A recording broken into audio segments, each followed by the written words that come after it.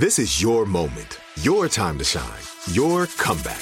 You're ready for the next step in your career, and you want an education employers respect. So you're not just going back to school, you're coming back with Purdue Global. Backed by Purdue University, one of the nation's most respected public universities, Purdue Global is built for people who bring their life experience into the online classroom. Purdue Global, Purdue's online university for working adults. Start your comeback today at purdueglobal.edu. You know that feeling when you walk into your home, take a deep breath, and feel new? Well, that's what it's like to use Clorox Scentiva. Because Clorox Scentiva smells like coconut, cleans like Clorox, and feels like energy. It'll elevate any cleaning routine to not just clean, but also make every room smell like a tropical coconut getaway. Discover how Clorox Scentiva's powerful clean and refreshing scents can transform your space. Get yours in coconut or other fabulous scents at a nearby retail store. I'm so excited to tell you JCPenney and country music singer-songwriter Walker Hayes are partnering together on a new limited-time men's collection for the everyday guy. What I love about Walker Hayes is his laid-back nature. He's a family man, and being a country megastar while also having 7 kids, you know he likes to keep his style cool and casual. This new collection is perfect for the guy living the t-shirt life or someone wanting some fresh options that feel just as good. It's easy to wear, affordable styles that celebrate the ultimate family man, along with the quality, durability, and sensibility dads appreciate. Available online Saturday, May 4th at jcp.com and in-store Thursday, May 16th. Just in time for Father's Day. Limited time only. JCPenney, make it count. This podcast is part of the 76ers Podcast Network. Search 76ers Podcast wherever you get your pods. The 76ers have built one of the NBA's best and deepest front office staffs. It's all led by General Manager Elton Brand. Also, now in his 4th season with the 76ers is Alex Rucker. His title is Executive Vice President, Basketball Operations, and he's responsible for the overall strategy and day-to-day management of analytics, scouting, player development, athlete care, and the coaching staff. Rucker, who grew up in Vancouver, British Columbia, has a diverse background, one rooted in education on many levels. This episode of Tom's Talks gives us insight into the 76ers front office as we hear from Alex Rucker. Hello and welcome to another edition of Tom's Talks, and we're joined by a member of the 76ers front office. Alex Rucker is the 76ers Executive Vice President of Basketball Operations. And Alex, thank you so much for joining us. How are you doing today? Doing fantastic, Tom. Basketball's back yesterday, so there's some joy in my life again. But no, thank you for having me. It's an honor. You just celebrated a birthday. It got lost in the shuffle a little bit with Ben Simmons' birthday, but a belated birthday wish. Thanks, sir. A lot of Sixers birthdays of late with Tobias Harris and Mike Scott and Alec Burks, yourself, and Ben Simmons are all celebrating together down there in the bubble. That was nice to see. Yeah, no, it's been great. So as we speak, the scrimmages just started, and I got to tell you, it looked fantastic. I mean, understatement, but the league is pulling this off. They've done an incredible job, the NBA, in player safety, staff safety, creating the bubble, and now scrimmages and soon games. I thought it was just fantastic to watch that initial day of scrimmages. Yeah, agreed. No, I think there's definitely been a void in my life for the last few months as we've kind of navigated this COVID and, having basketball back on our TV screens, back on the radio. I think it's an important part of kind of societal fabric, something that brings us together. And I'm so happy to be, watching basketball, seeing clips on Twitter. It's fantastic.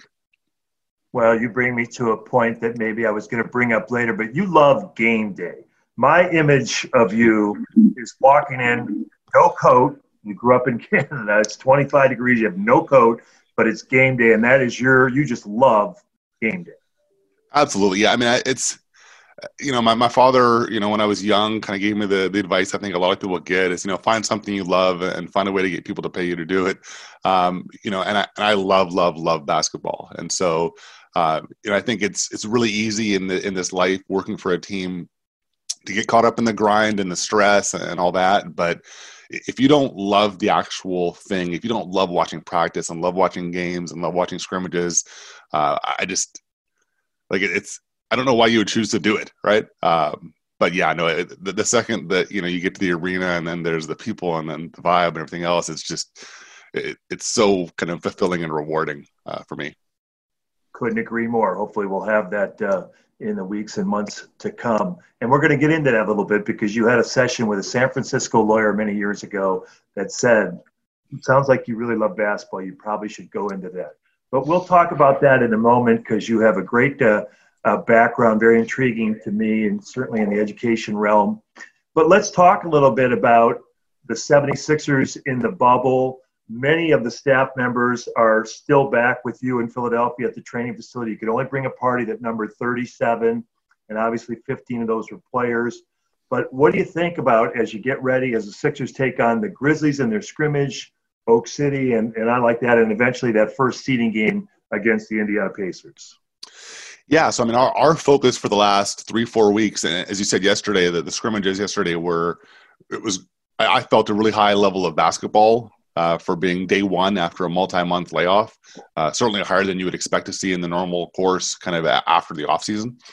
And I think our focus organizationally has very much been on delivering healthy, in-shape players with emphasis on the healthy, obviously, given what's going on in the world.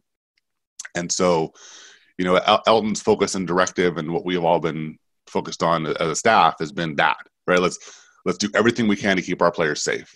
And a lot of times that's involved, putting the brakes on things, being more slow, more deliberate, more safety and cost oriented. But so far, knock on wood, our team's been looking great in training, in kind of this abbreviated training camp leading into scrimmages. So yeah, I can't wait to see what they look like tomorrow. It should be really good. So let's talk about Elton Brand. He's the general manager. He leads a great group with yourself and Ned Cohen and Vince Rosman and Rob Newsman, any number of people. Elton was a great player, 17-year career, a high character guy, tough, strong, smart. What's he been like a leader for your group and this team? Yeah, so I obviously came to the organization, I think 4 years ago. And met Elton right away, and that was when Elton was transitioning away from playing to sort of a front office apprenticeship type role. Brian Colangelo had hired him to do kind of a general, kind of apprenticeship, and then he assumed a G League position as the general manager down there. And I think that, so I got to know him as a colleague for the first couple of years, and was just really impressed by his inquisitiveness. Like, he asked a lot of questions, was clearly an active listener and absorbing all the information.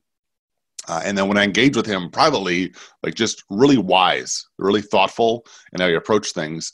Obviously, 2 years ago, Josh Harris, David Blitzer made a choice to elevate him to general manager. And, looking back, I think it was a really inspired selection. And again, I'm openly biased, right? One of the first things Elton did was promote me to my current position.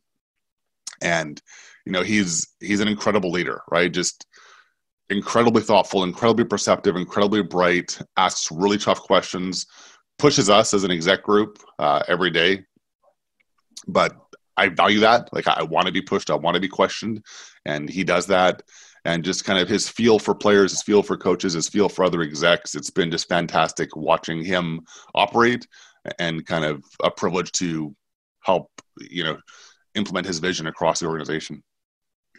And you do that on a daily basis because, as you say, Elton Brand has a huge portfolio. I mean, there are so many areas that he's responsible for in his role as general manager.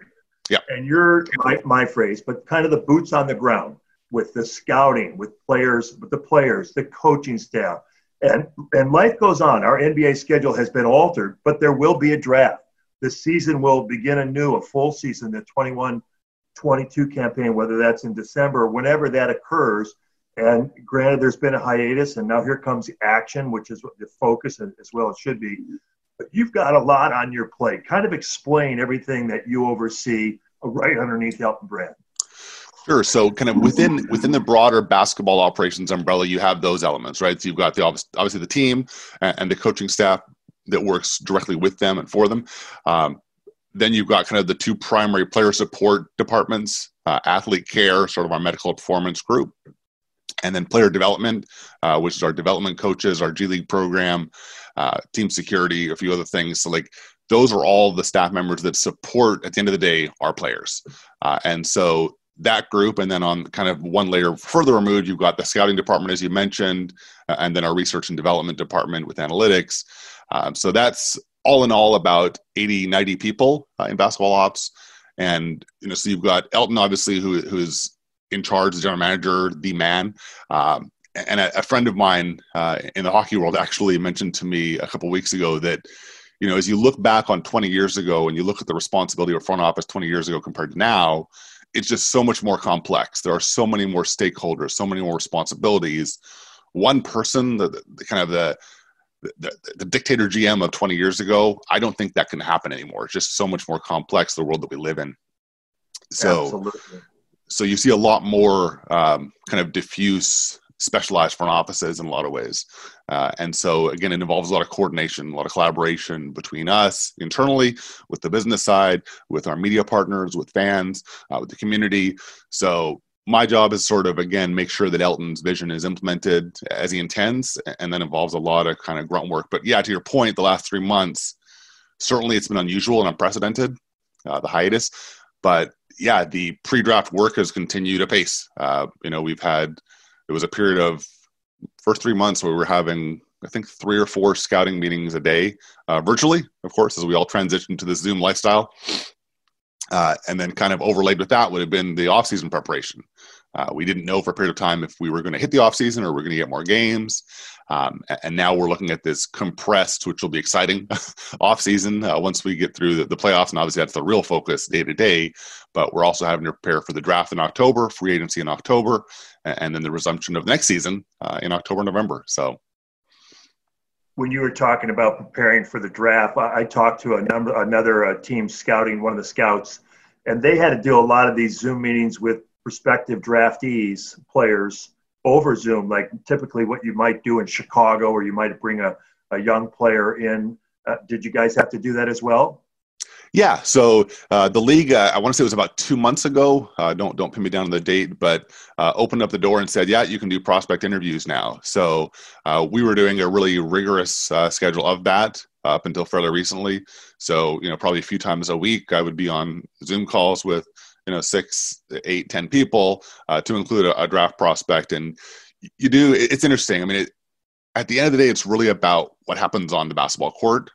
But I think we all know that as you look at an 18, 19, 20, 21-year-old, it's so difficult to kind of read the tea leaves. And I think you want to get as much information as you can. The chance to talk to a guy, even if it is Zoom, I think has a lot of value. So we definitely talked to a whole bunch of potential Sixers over the last few weeks. Speaking of those interviews, and this is when it struck me that, boy, Elton Brand is perfect for this. And this goes back a few years. Probably he was at that time with the Delaware Bluecoats, as we know he served as general manager there. But he went on those meetings in Chicago.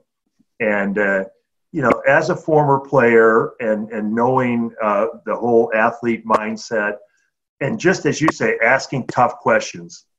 When somebody said, a media member asked him, what's your role in that? And, he talked about being very direct with these prospects. Who's coming with you? Do you have a posse? I mean, he was asking, like, what's your support system? And kind of a blunt question that really, from an athlete, from a former NBA star, 2-time All-Star, that matters to get to the core of some of the questions when you're speaking about character, what you might expect from a particular athlete, correct? Yeah. I mean, so I've spent the bulk of my life studying basketball, right? Like I'm a student of the game. Elton lived it, right? I mean, he was an NBA All-Star. He was in the NBA for nearly 20 years, playing at an exceptionally high level and then suffering an injury and then kind of experiencing that. So like he's sort of experienced the full spectrum of what it means to be an NBA player, top to bottom. So he's much better positioned to know the right questions to ask them, and frankly, to get the answers. Right. I mean, Elton Brand asking a question of a 19 to 21-year-old is a very different thing than Alex Rucker or Vince Rosman or Ned Cohen or anyone else. It just carries a different weight and a different sense of perception. Absolutely. And your background, and again, you have 2 degrees, you got a law degree, and I love that. So I want to get into that, as I mentioned, but your background as far as the NBA goes was in analytics. You spent 7 years with Toronto. And as you said, you studied the game, and you guys have really built out the robust staff. The Sixers ownership has been really supportive and into that. Kind of explain that, because I know back in the day you probably had a, the whole eye check and, that thing where the old basketball types didn't really welcome analytics.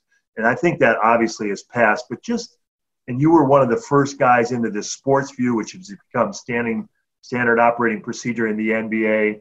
Give us, as lay people, if you will, give us a little look-see into that, how it's evolved over the years and what it is today, analytics. Yeah, sure. So I think that it's interesting. I think for most people, sort of Moneyball, both the book by Michael Lewis and then the subsequent movie starring Brad Pitt, is sort of the mainstream introduction into, quote unquote, analytics. I've never loved that particular label. To me, it's, whether it's a front office or a scouting group or a coaching staff or even players, basketball is this dynamic, vibrant thing. And in this thing, there are so many decisions being made. Those decisions are made based on information, right? I don't think at any level someone's just, hey, whatever moves me emotionally, I'm going to just do that. It's like, no, they're all making decisions based on their experiences, based on what they're observing, based on what they're feeling. And I think that the analytics movement, really starting in baseball in the 80s, and then kind of diving more into the other main sports, more in the 90s and early 2000s, really was an effort to, hey, we have, in the advent of computers and the advent of the internet, so much more information, objective information about this thing. And let's try to apply that to help inform our decisions. And as you mentioned, kind of, Josh Harris, David Blitzer, very focused on kind of evidence-based decision-making. Like, we're going to make some highly complex, important decisions. Let's make sure those decisions are based on the best possible information. So I would say that, to the layman, if you will, analytics in sports or anywhere is just a desire to get the best possible information, data. Data is just another word for information, and give that to decision makers in a form that they can digest and make better decisions, hopefully. We'll have more of my conversation with Alex Rucker in a moment. In this time of social distancing, NovaCare Rehabilitation is offering physical therapy from the comfort and safety of your home through their new tele-rehab program. NovaCare will virtually bring their services to you so you may heal, build strength, and get back to the things you love. Tele-rehab lets you easily connect with one of NovaCare's licensed therapists through web-based technology that is HIPAA compliant. For more information, visit novacare.com. Now back to my chat with Alex Rucker of the Sixers front office. Let's jump one step ahead to the players, because when you said dynamic and it's free-flowing, you think of Ben Simmons. I mean, obviously the strength of his game is his incredible athleticism and his ability at times to grab the ball off the defensive glass and run it the length of the floor. So at some point, coach or one of the coaches sits with them and explains. I mean, we all know that threes are better than long twos. We all understand some basic rudimentary elements of analytics. But, I think of an artist when Simmons is flying down the court and he's processing all this information. At some point, somebody sat down. Obviously, if he gets to the rim, he gets to the rim. That's the best shot. But you know what I mean? Like, how does it get boiled down to the players? So in the flow of the game, the light goes on. Oh, right, I'm supposed to kick it out for a three. How does it actually manifest itself to the players? I know the coaches try to strategize and think what works and what not, and there's probably so many layers and layers. But to the point about the players, what would you say there? Yeah, so I think you're right initially that there's sort of two lanes, right? One is the coaching lane of they're taking this information, they're thinking a lot about it, and they're trying to put a structure in place that puts players in a position to succeed, right? Like at the end of the day, that's whether you're talking strategy, tactics, schemes, or whatever. On the player side, so as I mentioned, we have this kind of robust player development department. They're really the primary emissaries at the player level, right? So you'll see before games, each of our players will sit down and do video study with one of our dev coaches, right? And so that's not, 20 years ago, that was a dev coach who had just, done some video editing, grabbed some clips and said, hey, let's look at these. And now I think it's part of a more holistic process where Brett and Elton have to kind of determine our team scheme, our team identity, and then that trickles down to the assistant coaches, development coaches. And so there's a collective alignment on, hey, these are the things that Ben Simmons or that Furkan Korkmaz or that Shake Milton or Al Horford should be focused on based on a broad period of time, or even more recently, or in particular tomorrow's opponent or today's opponent. So I think it's using the tools that they're comfortable with and familiar with, which is frankly video and conversation, right? Let's watch something and let's have a shared experience of what this means and what we might do differently or better in that situation. So does that answer the question? Yeah, absolutely. Trust me, because that's when I used to interview the players, and now they're with a coach. So sorry about that. I'm very familiar with that.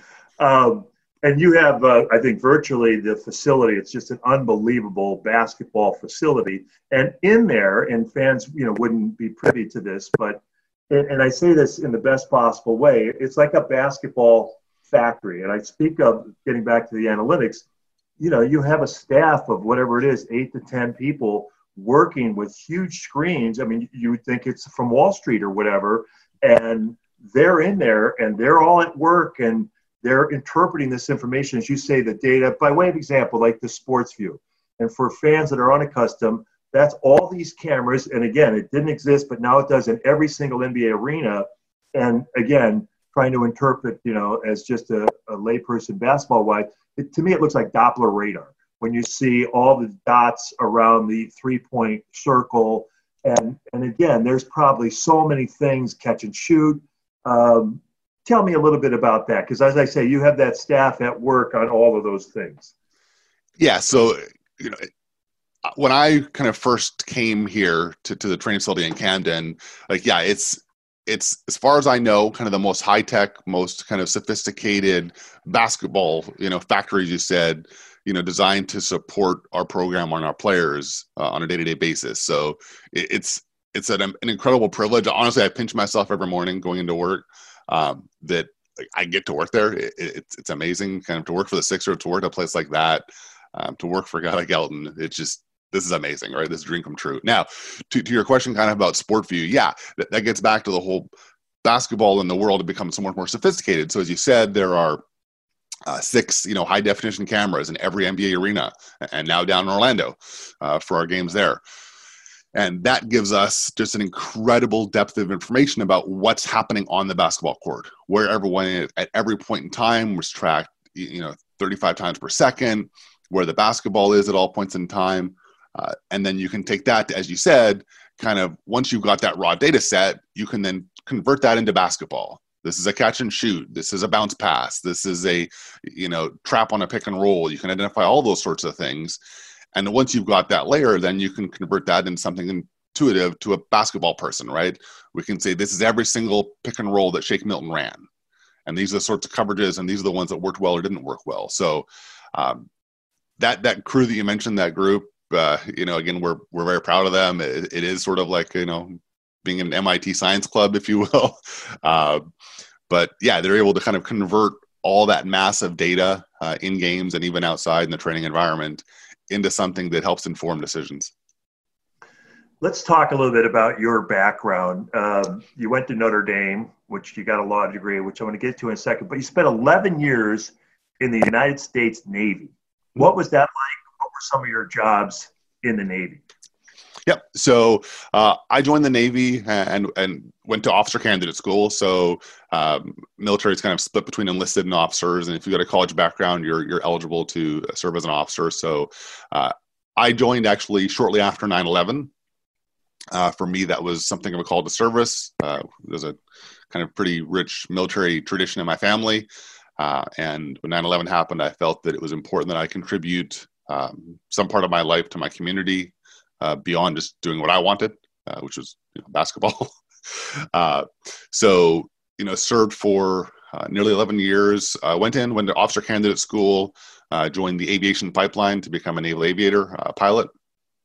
So I flew the P-3 Orion for a big chunk of my time in the military. Also had the privilege of serving for 3 years at the U.S. Naval Academy, where I was a teacher. And then I spent my last 2.5 years based in Yokosuka, Japan, serving on admiral staff. So kind of living in Japan, kind of experiencing Japan, Korea, China, Philippines, a little bit of Australia, although not as much as I might have enjoyed.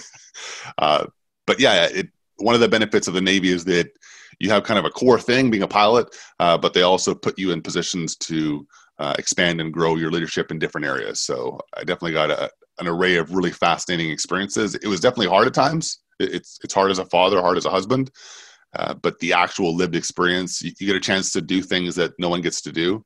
And you get a chance to interact with people across just such a broad cross-section of America. And it really opens your eyes to, again, learning about how different people's lives, communities are. Wow. Fascinating. Thank you for your service. Thank you.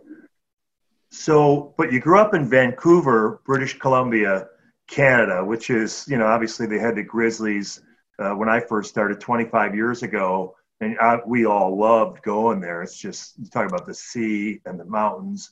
What a gorgeous place. Give us a little look-see, if you would, to what it was like growing up in Vancouver. Yeah, so I mean, Vancouver, as you said, it's an amazing city.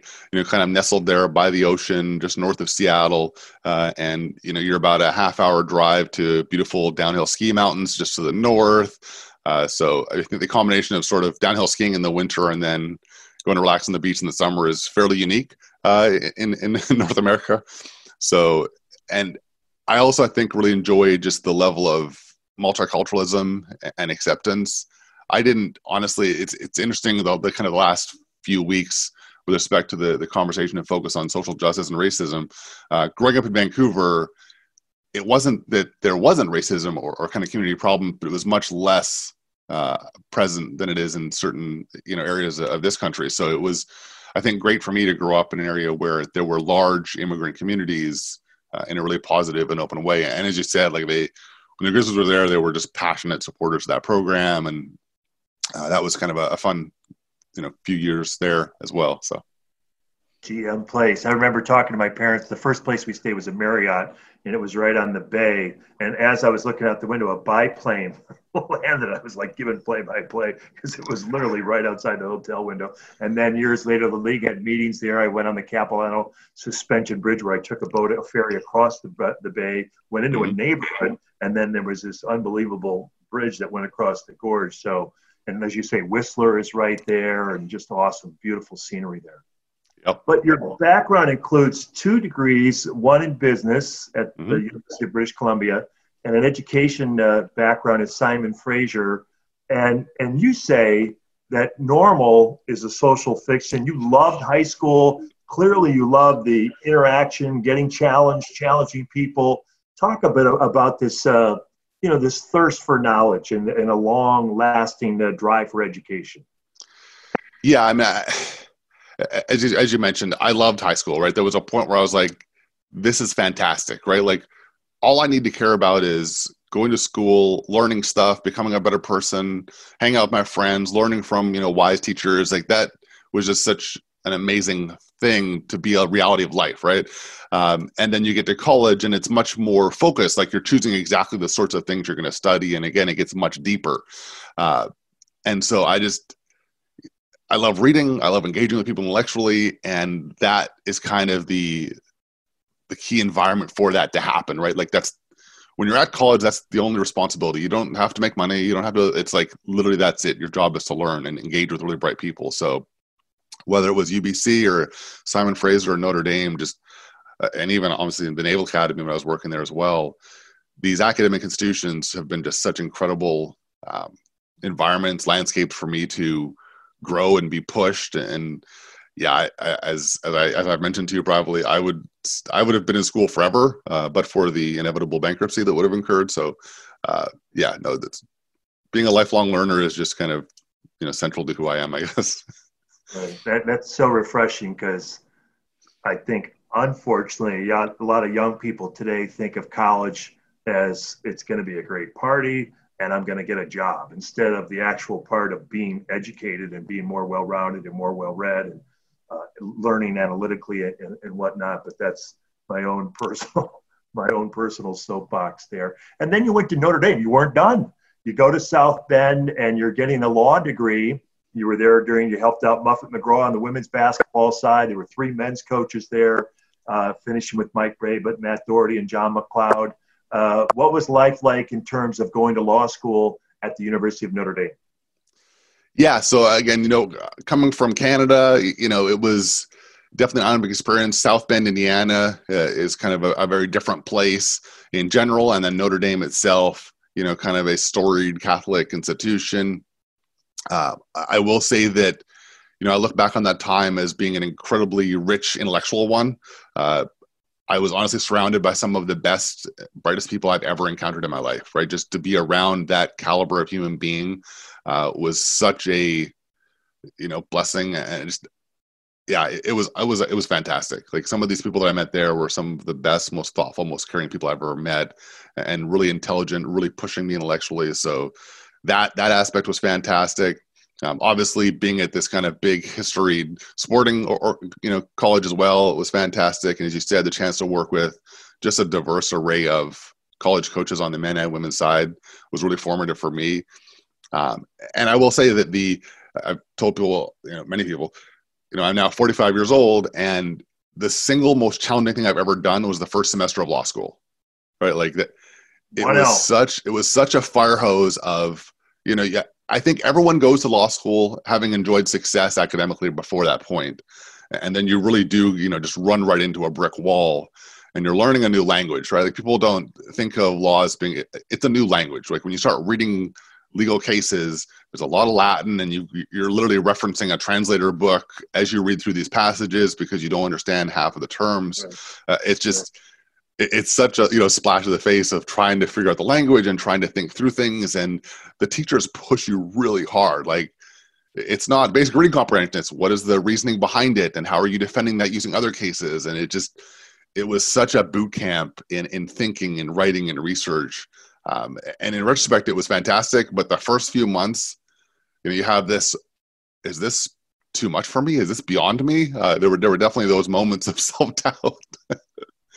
Well, you mentioned, because you actually, I'm sure you use your law degree all the time, but obviously you're not in the courts and not practicing law. And then my father was a lawyer and did the same thing. He ended up being a bank president. But to the point about the Latin, I'm like, well, I should, because he took Latin and years of it. I'm like, I should take Latin. It's the only course I ever dropped, because I was like 30 minutes in, I go, Father, I need to see you after class. And I was out. And then growing up as an Irish Catholic young guy in the Midwest, Notre Dame was the Mecca. And in fact, I went out there for years, like 3 or 4 years in a row as a junior high kid, and watched the football back when Era Parsegian was the head coach. So I definitely have an affinity for Notre Dame. But you spoke to me about when you got out of law school, you were sitting with a lawyer in San Francisco, and obviously he asked you about your background.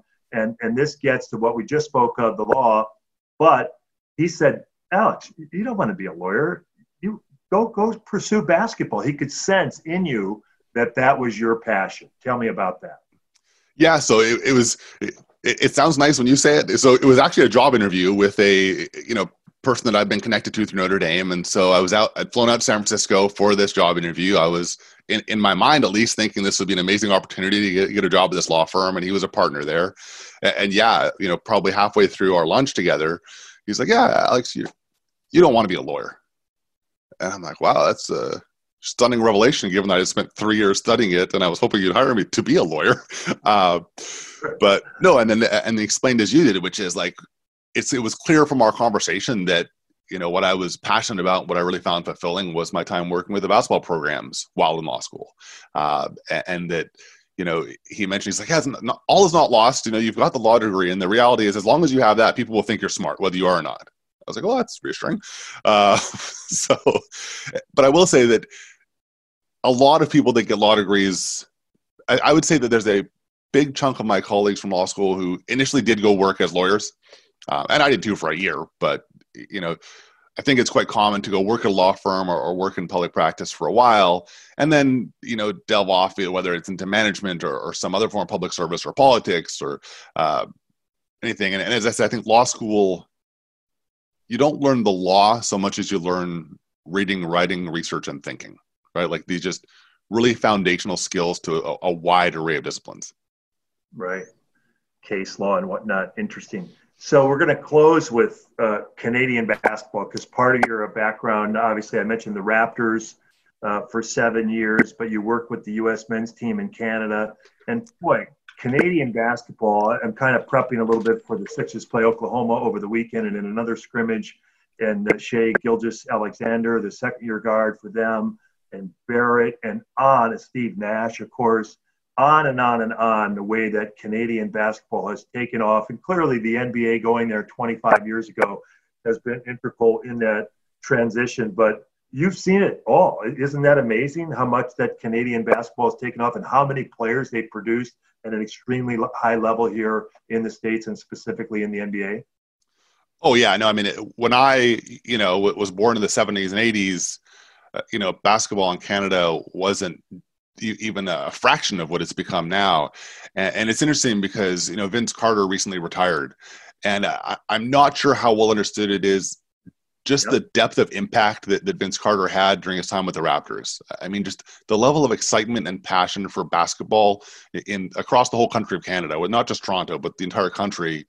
What Vince did his first few years there in Toronto really did, I think, plant the seed for what we're seeing now, right? And when you talk to guys like, Andrew Wiggins or, as you said, Steve Nash or like any of these guys, they all kind of are aware of the role that he played in their lives, right? And especially this kind of younger generation, you said like Shea Gilgeous-Alexander, RJ Barrett, there's kind of a ton of guys who are coming along now in the NBA who are, again, part of that, if you will, that playing tree that kind of seeded or was seeded by Vince Carter. So, I think we from Canada are really grateful for what Vince did for the country, for the sport of basketball. But yeah, it's absolutely during our lifetime, seeing sort of the extent to which Canada basketball has grown to develop these high level NBA players. It's been just so fun, so fascinating, so rewarding to watch. Alex, I can't thank you enough. Great conversation. We wish you the best. We'll see you soon. Thank you. Thanks so much, Tom. Appreciate it.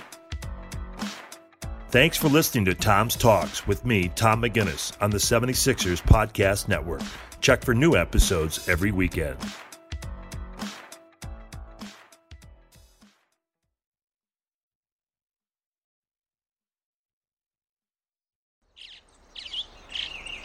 Getting ready to take on spring? Make your first move with the reliable performance and power of Steel battery tools. From hedge trimmers and mowers to string trimmers and more, right now you can save $50 on select battery tool sets. Real Steel. Offer valid on select AK system sets through June 16, 2024. See participating retailer for details.